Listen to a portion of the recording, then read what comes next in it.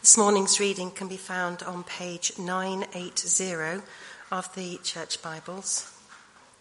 Matthew chapter 13. That's page 980, and it's Matthew chapter 13, starting at verse 44 to 46. The parables of the hidden treasure and the pearl. The kingdom of heaven is like treasure hidden in a field. When a man found it, he hid it again, and then in his joy went and sold all he had and bought that field. Again, the kingdom of heaven is like a merchant looking for fine pearls. When he found one of great value, he went away and sold everything he had and bought it. This is the word of the Lord. Thanks be to God. Blessed Lord, who has caused all holy scriptures to be written for our learning, grant that we may in such ways hear them, read, mark, learn, and inwardly digest them, that by patience and comfort of your holy word we may embrace and ever hold fast the blessed hope of everlasting life, which you have given us in our Saviour Jesus Christ. Amen. Do please sit down.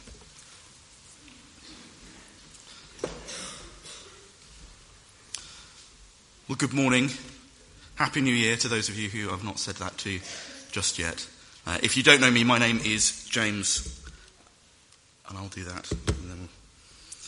New Year's is an opportunity for us to take stock, to look back at where you've been heading this past year and to readjust course. It's a bit like a pit stop in a 100-lap endurance race. It's an opportunity to check that you're fueled up and that you're running optimally for the next lap. That's basically why some come up with resolutions, right?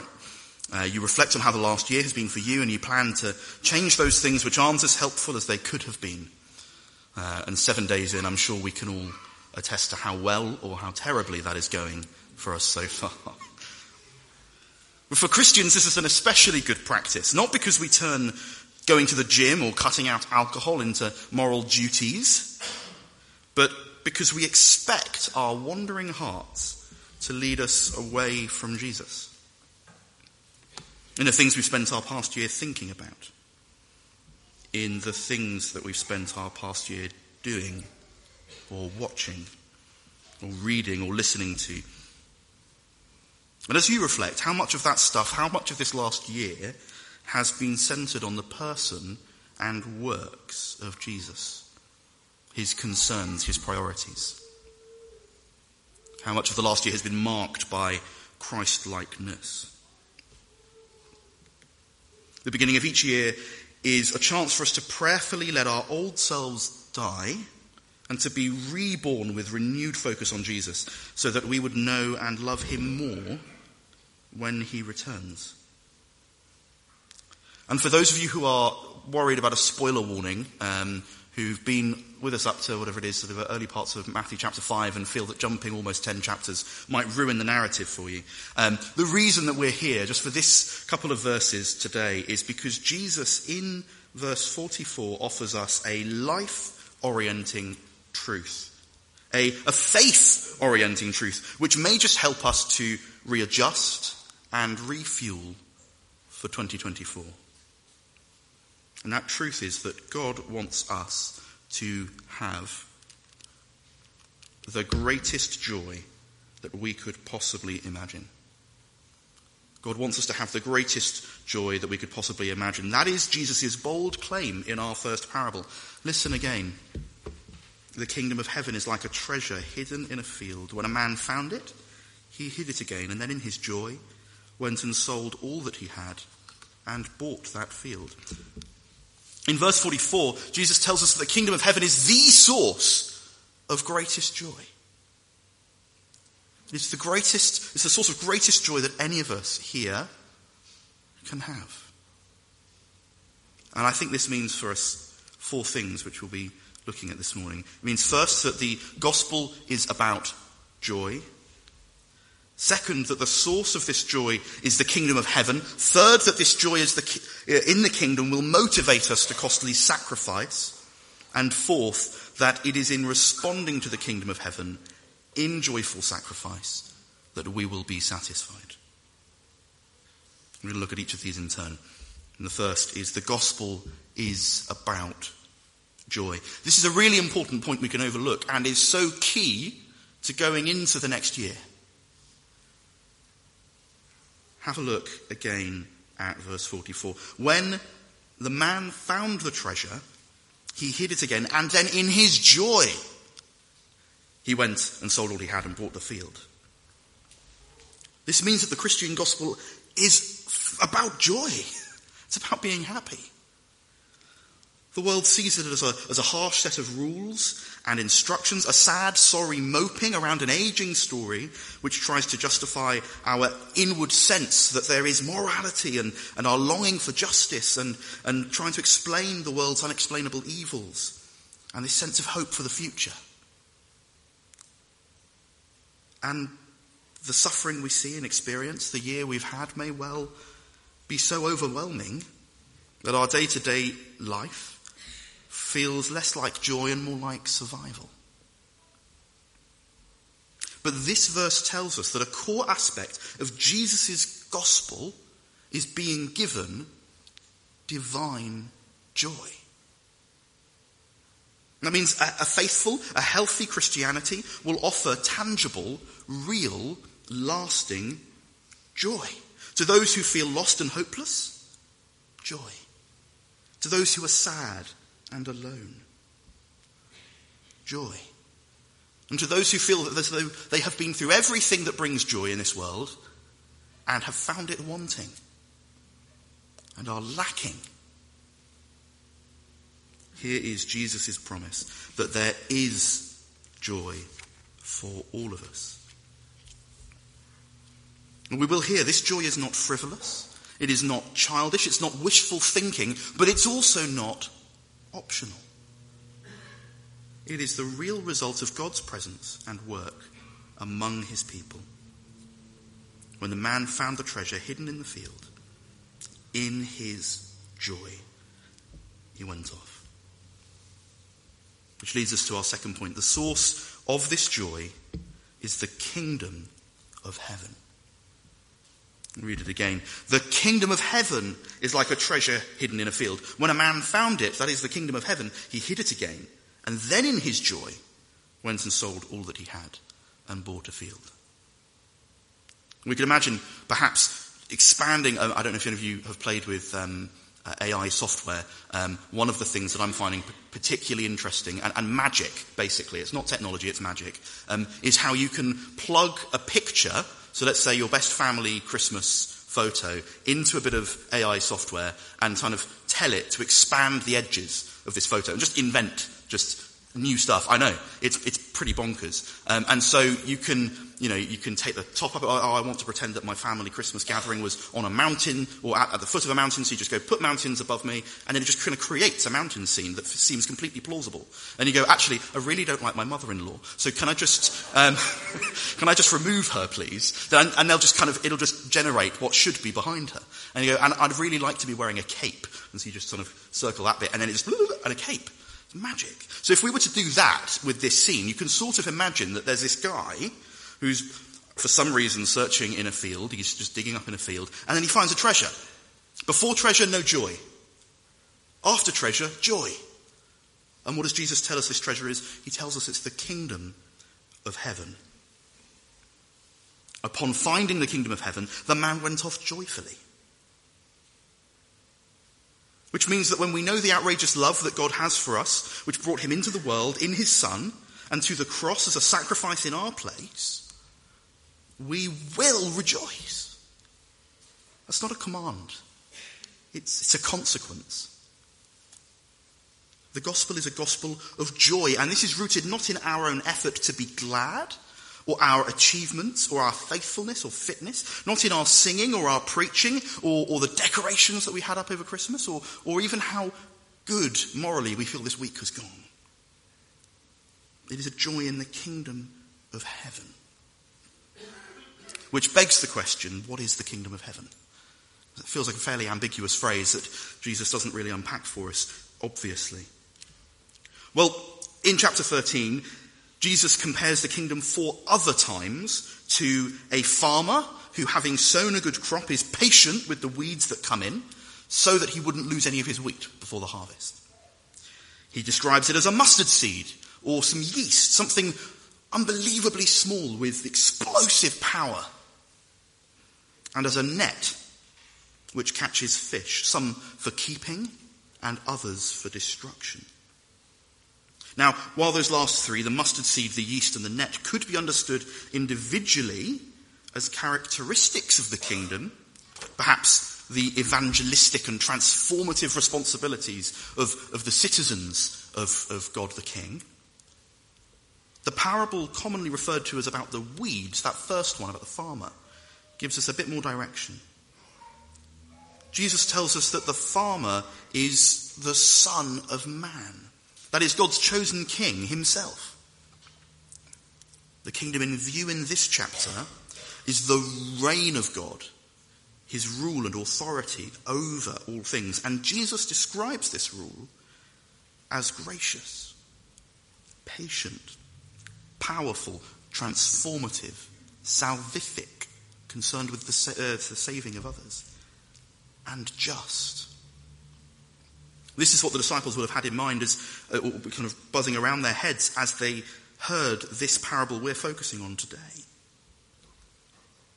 The kingdom of God, God's rule, this sovereign king, is gracious and patient and powerful and concerned with transforming people and saving people and bringing justice. Which makes sense of our second parable, verses 45 and 46, when the kingdom of heaven is like a merchant looking for fine pearls. When he found one of great value, he went away and sold everything he had and bought it. I don't know about you, I've had a bit of a humiliating this week, just in terms of how blasé I am with some of the bits of the Bible that I read. At first, this sounds like a repeat of our first parable. But looking again, the kingdom of heaven is like a merchant looking for fine pearls. It's not the pearls. I take umbrage with the people that put the little phrases that describe our passages. The parable of the pearl of great price is what I've got written in my Bible, but it's not a parable of a pearl, it's a parable of a merchant. Like the patient farmer king before, Jesus describes the kingdom as a person who acts in a particular situation. The kingdom isn't the pearls themselves, like the treasure in verse 44, but the merchant, the person who desires a treasure and gives up what he has so he can get it. This is really important because in verse 44, I imagine as you read that, whether you feel like you know your Bibles really, really well, or this is the first time you've opened one, you're probably assuming, okay, well, if I'm being told the kingdom of heaven's like a treasure hidden in a field, which a man found and covered up, and then he went off and he sells everything he has in his joy. Okay, if I'm in this verse, I'm probably the man. I'm probably not a field, and I'm probably not a treasure, and I'm probably not just the abstract concept of joy. I'm probably the man. If we were to apply that same logic to verses 45 and 46 and say, I'm probably the man, then the merchant becomes an example of what we should do, an example of how we should behave. So the moral might be, we've got to look for pearls, whatever these pearls are, and when we find one of great value, like the man who found the treasure hidden in the field, we've got to sell everything we've got and then we'll have the pearl. And that then leads us down a road of asking, what's the pearl and how do we then sell everything we've got once we've found the thing of great value? But in the context of chapter 13, when we see that the merchant isn't us, but is this king-like figure, this farmer king from before, doesn't this parable sound like the one who humbled himself to become a servant, appointed for death, so that he could obtain for himself the people he loved? Verses 45 and 46 go from being a parable about how we might go and pursue something that is good and lovely and great and suffer costlily for it, as a repeat of verse 44, and becomes a microcosm of the gospel. The merchant who longed for that which was valuable to him, and so bore the cost of obtaining it. If that is the case, we see here what God is like, what his kingly rule is like. He longs for treasures. He longs for that which he deems valuable. And when he finds one, he sacrificially bears the cost of owning it. This is the gospel in 2 verses in a parable. The gospel we've heard in so many other places, that God so loved the world that he gave his only begotten Son, that whoever should believe in him should not perish, but have everlasting life. Because all have sinned and fall short of the glory of God and are justified by his grace as a gift through the redemption that is in Christ Jesus, whom God put forward as a propitiation by his blood to be received by faith. Here in the story of the merchant is the gospel. And so when Jesus likens the kingdom of heaven to a man who gives up what he has so he could obtain the treasure he longs for, Jesus is describing the sacrificial grace and love characteristic of God's reign in Jesus Christ. Jesus' love for us, which took him to the cross. This means that as we hear about the one who loves us so much, he gave up all so we could have everything, we will be unable to do anything but love him. Let me say that again, because that's a classically long sentence. As we hear about the one who loves us so much that he gave up everything so we could have everything, we will be unable to do anything else but love him. And that love will delight us. It will give us a joy rooted in the beauty and the worth and the value and the love and the care of Jesus Christ for us. You see, it's a dangerous thing to say that the gospel is a gospel of joy if it's not rooted in what God has revealed to be joy-bringing in his word. A gospel which is not rooted in God's revelation of himself and the way the universe works would lead us to go and find pleasure wherever we can. And though God has given us much to enjoy in this world, we know our hearts. We know that they enjoy what is not good for us.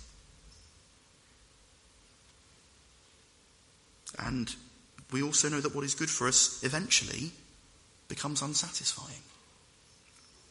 So an aimless, contextless search for pleasure will lead us to rewrite the gospel, to make it fit what we feel, to fit what we want.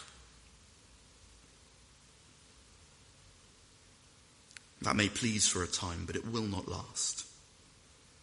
And it most certainly will not save.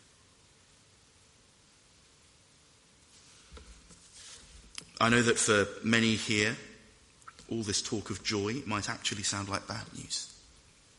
That it sounds as though I'm saying that Christians must be annoyingly happy all the time. And if you're anything like me, that idea is so far from your experience of the Christian faith that I must either be talking nonsense or claiming that you're not a Christian. That you need some deeper experience to properly qualify. Well, take comfort, I'm not saying any of that.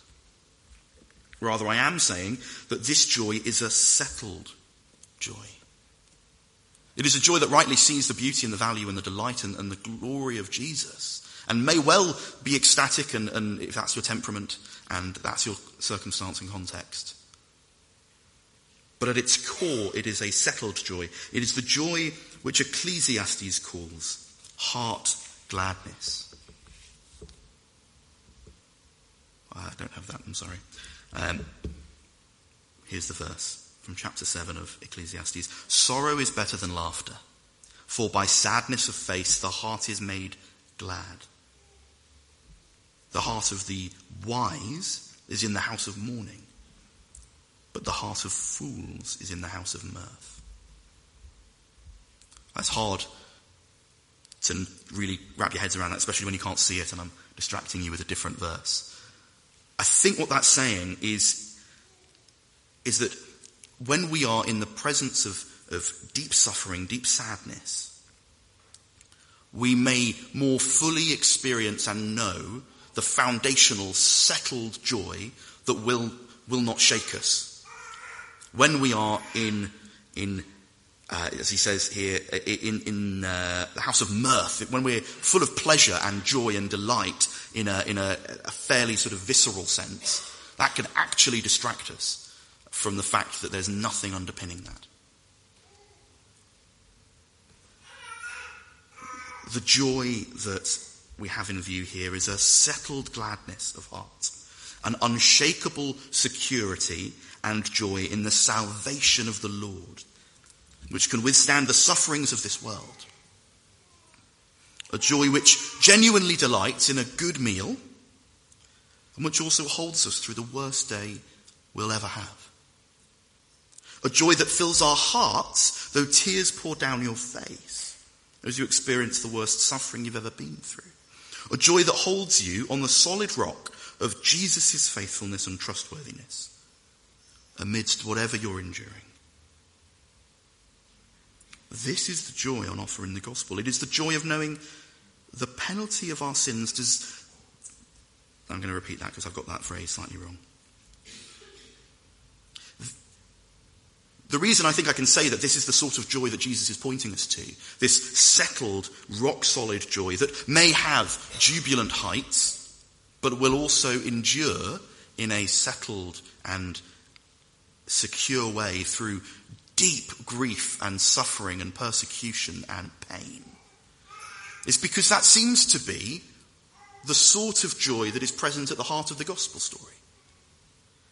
The gospel story is the story of knowing that the penalty of our natural heart state, our wandering from the Lord, our desire to be apart from God and to do things our own way, deserves death. And none of us will chuckle at that. That does not bring joy. What brings joy is that in the midst of that horrifying reality, that horrifying verdict, God has moved to redeem us.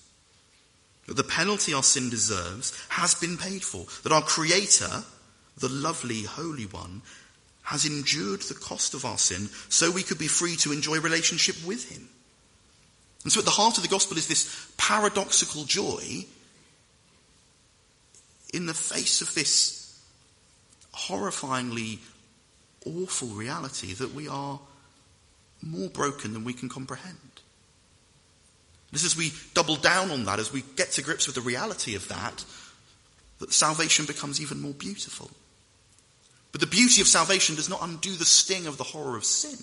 It fixes the consequences and gives us hope that one day the consequences of sin, the reality of sin will be gone from this world and from our hearts. But right at the heart of the gospel is this paradoxical joy in the midst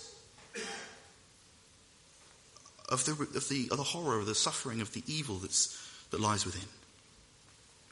Which is why I think we can say that the joy that is on offer here in the gospel works the same way. It is a joy that isn't just bombastic and jubilant and full of parties, but it is a joy that holds us when we don't feel that we could ever feel happy again. Because we know that Jesus is our Saviour and that there is hope to come. This joy is not fleeting. It will not disappear on you, no matter how sad, how worn out, how spent you feel, how far you fear you've fallen.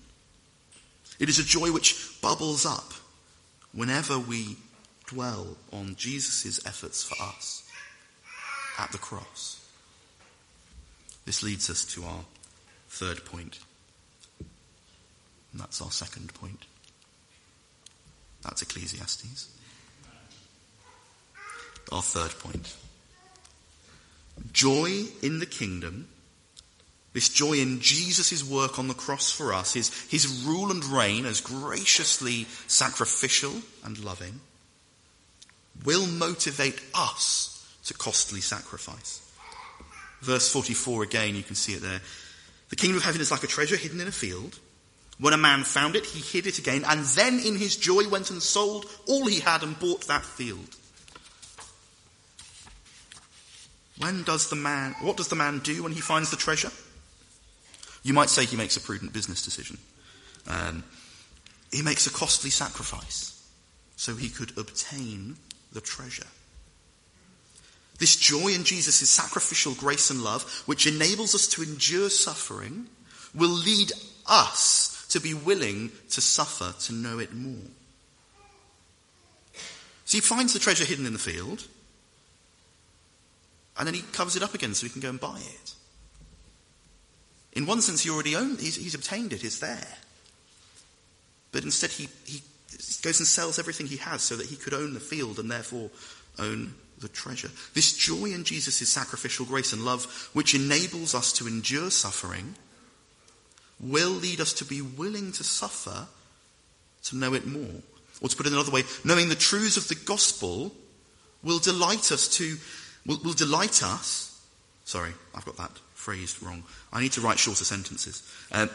Knowing that the truths of the gospel will delight us, will empower us in the battle against sin. However costly and painful that might be this year. Knowing that following Jesus brings us joy will give us the capacity and the scope and the power and the ability, by God's grace, through his Spirit, to seek to become more like Jesus, however costly that might be for us. How have you drifted from the Lord in the past year? Where have you sought greatest joy and satisfaction? Was it in him? The man in the story gives up everything he has. His property, his possessions. You see, this is a radical joy. This is an active joy which will enable us to be bold for Christ in our own hearts. This joy will empower us to give up our money and our time, the things that we love the most, the things we think give us the greatest delight and joy. Our career prospects, our retirement, our spare time, our entertainment. All of these things so that we could be more faithful to him, could follow him. This is a joy which fuels our fight against brokenness in our hearts. And this joy which enables us to endure the suffering we go through and which leads us to suffer to know more,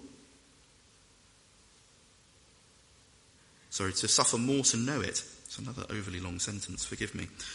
This joy which enables us to endure the suffering we go through and which leads us to suffer more to know it will also move us towards others in their deepest pain. If we know the gospel brings us joy, if we know the gospel is life-giving and joy-bringing to us, and we know that that joy will delight us in this settled and perhaps tearful way to take the scalpel to our sin, because we know that Christ and the joy that he brings by being in relationship with us will hold us in the midst of that pain,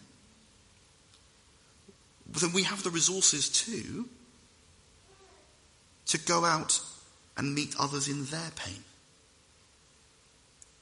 This is what enables Christian service of others, Christian service of the most vulnerable and hurting.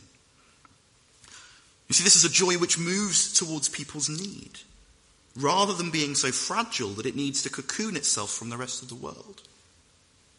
It is a joy in Jesus' self-giving love for us, which enables us to give ourselves to keep the lonely company, to feed the starving, to mourn with the grieving, to care for the orphan and widow, to champion the rights of those being maligned.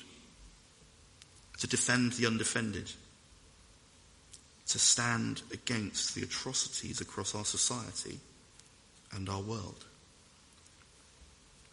It is a joy that brings Jesus' settled, sacrificial gladness into the lives of the lost and the hurting and the mistreated.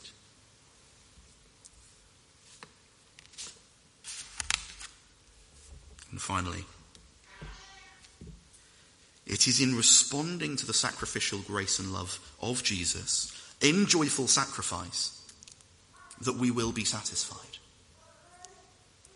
The Bible is full of these paradoxically repeated claims of finding fullness at our own limits, at the end of ourselves. So I said before, you could imagine what doesn't the man do in the parable? If I'd have written it this way, if I'd have written it, it would have been sneak back to the field one night with a cart, chuck the treasure on, and scarper with his possessions. Now, it's not becoming of Jesus' teaching. I'm clear. I understand that, but he'd be rich, he'd be happy, he'd have treasure, he'd be living the dream. But that's not how Jesus wrote the story. The mad thing about biblical joy, about this joy, is it will take us beyond ourselves, beyond our capabilities and our skills. It'll call us to give up more than we feel we can, and to spend more of ourselves in the service of others than we feel we have to give. And so, in that, we have two options. We try to find that capacity which is beyond ourselves, in ourselves, which is madness. But a madness I'm sure we all buy into in so many ways. No, this joy will demand that we give more than we have, depending entirely upon the God who gives and sustains, who fills hearts with joy. You see, this joy will take us from delighting in God's gift of salvation to delighting in God's provision of grace in hard circumstances. This joy in Jesus will lead us to deeper joy in Jesus because we will become more in need of him. And so he will meet that need over and over again. The deep-rooted joy on offer in the gospel, grounded in Jesus Christ, will never run dry. It is the joy that will ultimately satisfy and sustain us this year, for our lives, and for eternity beyond.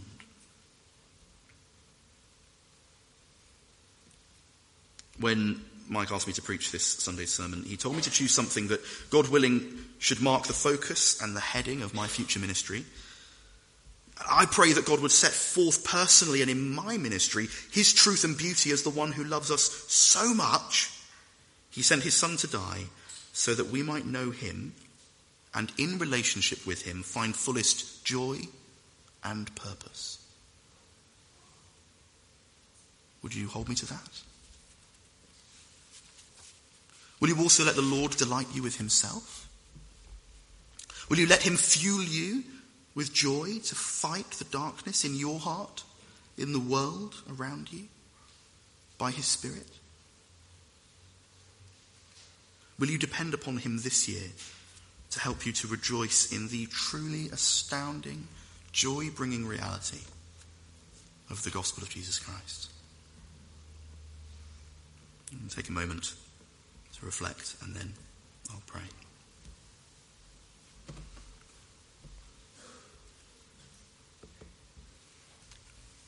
Father, we long to be a people who love you aright, whose hearts are turned towards you correctly, who in some small and feeble measure feel the rightness and the fullness of how we should feel towards you. Father, would you help us today to delight in who you are, to know and rejoice in our Saviour King.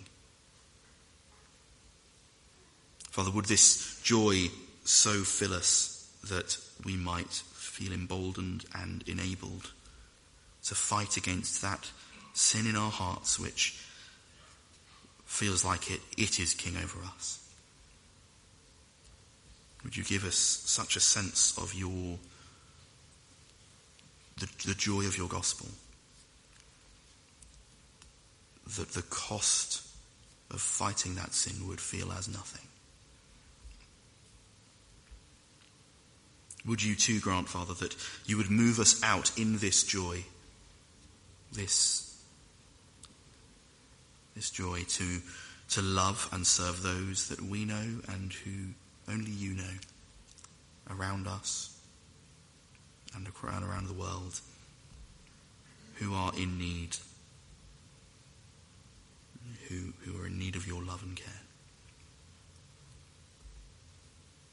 Father, we pray that we would never move from this place of joy that feeds and sustains and keeps us going. We pray that you would correct us where we seek to do things in our own strength. That by your grace and mercy we would delight in you, and in our delighting depend upon you more, and in our depending so find delight in you again. For your glory, that Jesus would be seen to be all powerful and all lovely and all satisfying. Amen.